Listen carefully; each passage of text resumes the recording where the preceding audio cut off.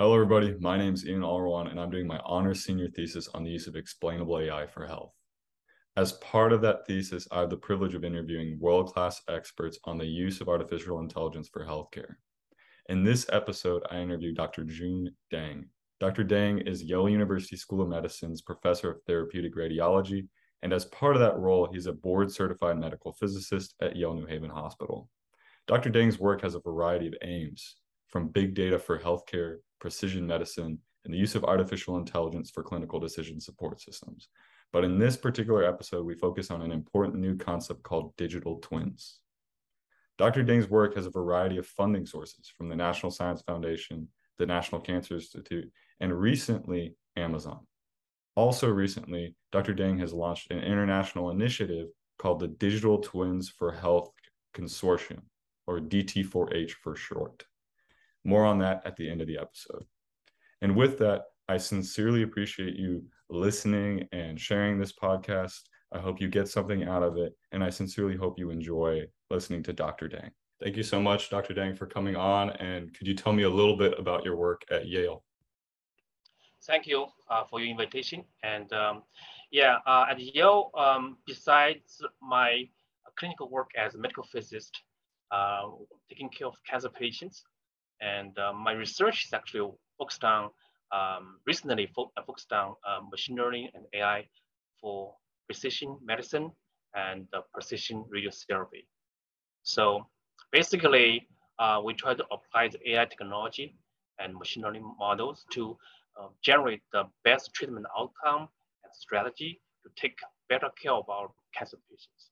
Could you talk a little bit more about how digital twins have become more of a new focus for you, and how they've become a little bit more of the point of your research that you're exploring now? Initially, in 2020, I participated in a NCI-sponsored workshop online.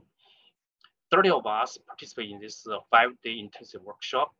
At the end of that, we form a team to write a project proposal.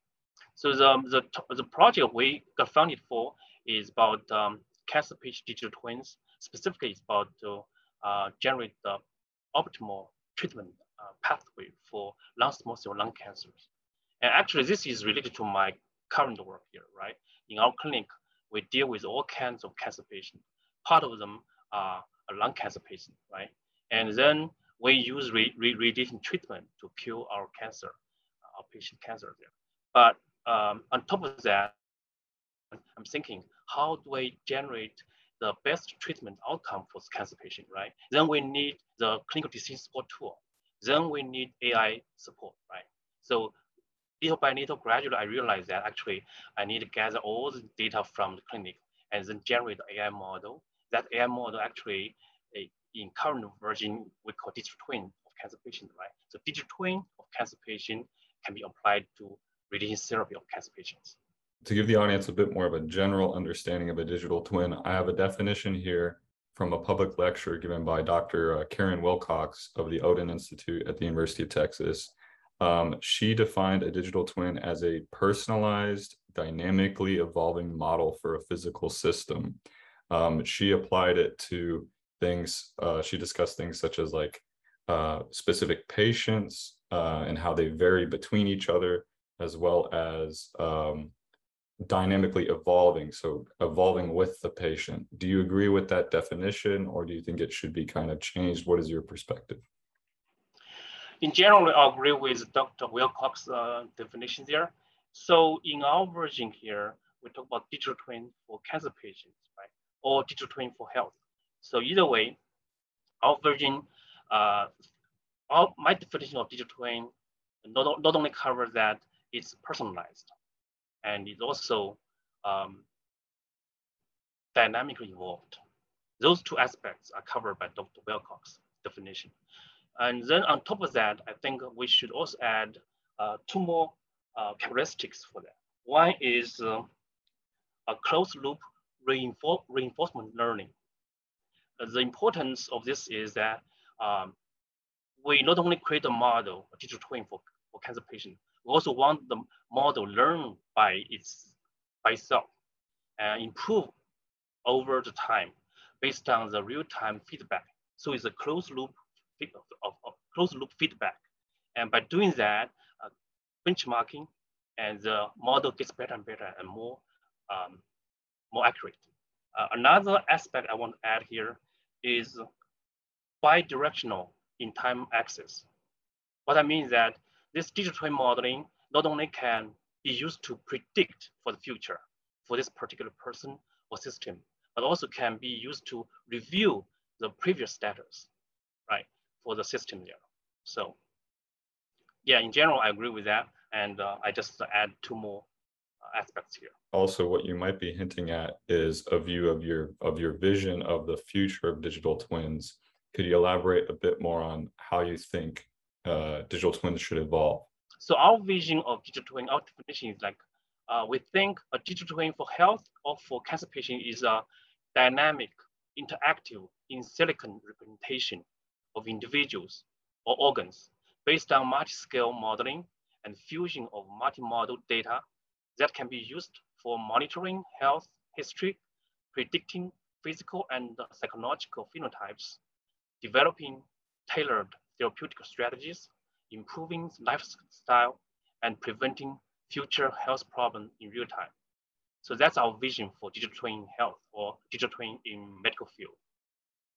We actually focus on cutting edge research on digital twins for predictive health based on multi-scale modeling of multimodality data in real world and real time. And we believe that this effort is a huge endeavor and leads a lot of expertise. Recently, you've begun to collaborate with my PI, Dr. Deng, as well as other people on a project known as Digital Twins for Health. Could you elaborate more on that specific project? We started this project last year and tried to respond to a digital AI Grand Challenge project. We formed a team since then, and then we carry on with our great energy here. And it's really a synergistic effort here from all sides. This Digital Twin for Health Consortium right now consists of roughly 20 institutions, because it's always changing. So it consists of like 14 higher education institutions and like 3 non-for-profit organizations and 3 other for-profit organizations. Also, we have 3 professional collaborators, professional organization collaborators, and also 8 HBCUs, historically Black college and universities, right? We form a great team and network nationwide. There's several purposes of doing this. One is, of course, we want to do the cutting edge research and development around digital twin for health, right? Once you link all this digital twin modeling together from individual one, imagine that there are 7 billion people the worldwide. And what if we have 7 billion copy of that? And even a small percentage of that linked together, that's still very powerful. We talk about data pooling, and then benchmarking your AI model with the real world data. And so all these limitations we often talk about may become less challenging now, like the sparse data, right? The noise data and the data bias, right? All these things become challenging for the AI model developer right now. And then once you connect it, all this data, and that will be, the issue will become less severe. Thank you so much for that answer, and also that optimism. I loved kind of hearing about your vision of like, what if every human being had their own digital twin and a great database for them. That was phenomenal to hear about. To get back to more like practical realities, what do you think are the main challenges that face the future of digital twins? Yes, in my view, there are 3 major challenges that we're facing right now in implementing digital twin for real world application. Number 1 is data challenges. We all know that, and everyone is talking about that.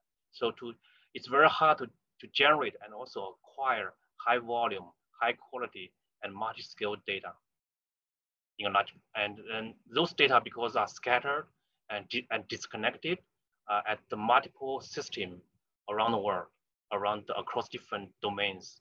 So sometimes they are sparse, sometimes they are noise, and then how to generate and acquire them together, and then those data are specific for one particular person, right, or patient here. It's very hard. It's very challenging. So that's number one challenging here, data challenging. Number two is I would say is modeling challenging, and the reason for that is we have two important pieces here. One is data, one is AI model, right? We know that to make this happen. AI model and modeling part is hard because we are dealing with multi-scale system and multi-scale phenomena happening. You can imagine for human body, it's very complex biological system, and actually a lot of process at the molecular and cellular level happening every second. We still don't know too much about that. And so if we don't know the phenomena happening right now, then of course the modeling part will be just a approximation of that process, right? We cannot get the real, the real world replica of that process. So modeling part is challenging, and we can try to get close to the reality, but we don't know what's going on there. And so I would say that to seamlessly integrate and then just data-driven and mechanical modeling is very challenging. So number two, modeling part is challenging. Number three is actually there's concern about ethical use of data and then community engagement. So of course you can talk about this thing together or separate. One is about ethical, how to use AI more ethically way, and try to maintain the integrity of a person, and then protect the data privacy there. That's the issue, everybody realize that. And there is another issue is what if you already generate some fantastic model, and for that particular person, digital twin of that. What if a person, the people or community members do not want to use that, or do not know, have no idea what that can be capable of, and so they just ignore that. That's another issue, right? It's community engagement issue. In my view, it's about how to get more involved with people, whether the individual one or community, and how to get them involved and let them realize that the AI is actually ethical, is handled ethical way, and also AI is we can trust our AI, and we can explain the AI in a more understandable way, so that people get to know and when feel trust that the trust on this one, and then try to use this AI model for their own benefits. So that's number three challenge here, ethical and community engagement challenge here.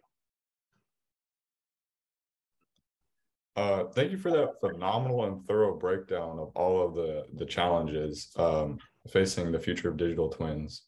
And then back to a little bit more of an idealistic question, but if you had one sentence you could display to all types of people, venture capitalists, physicians, coffee baristas, what would that one sentence be for digital twins for health?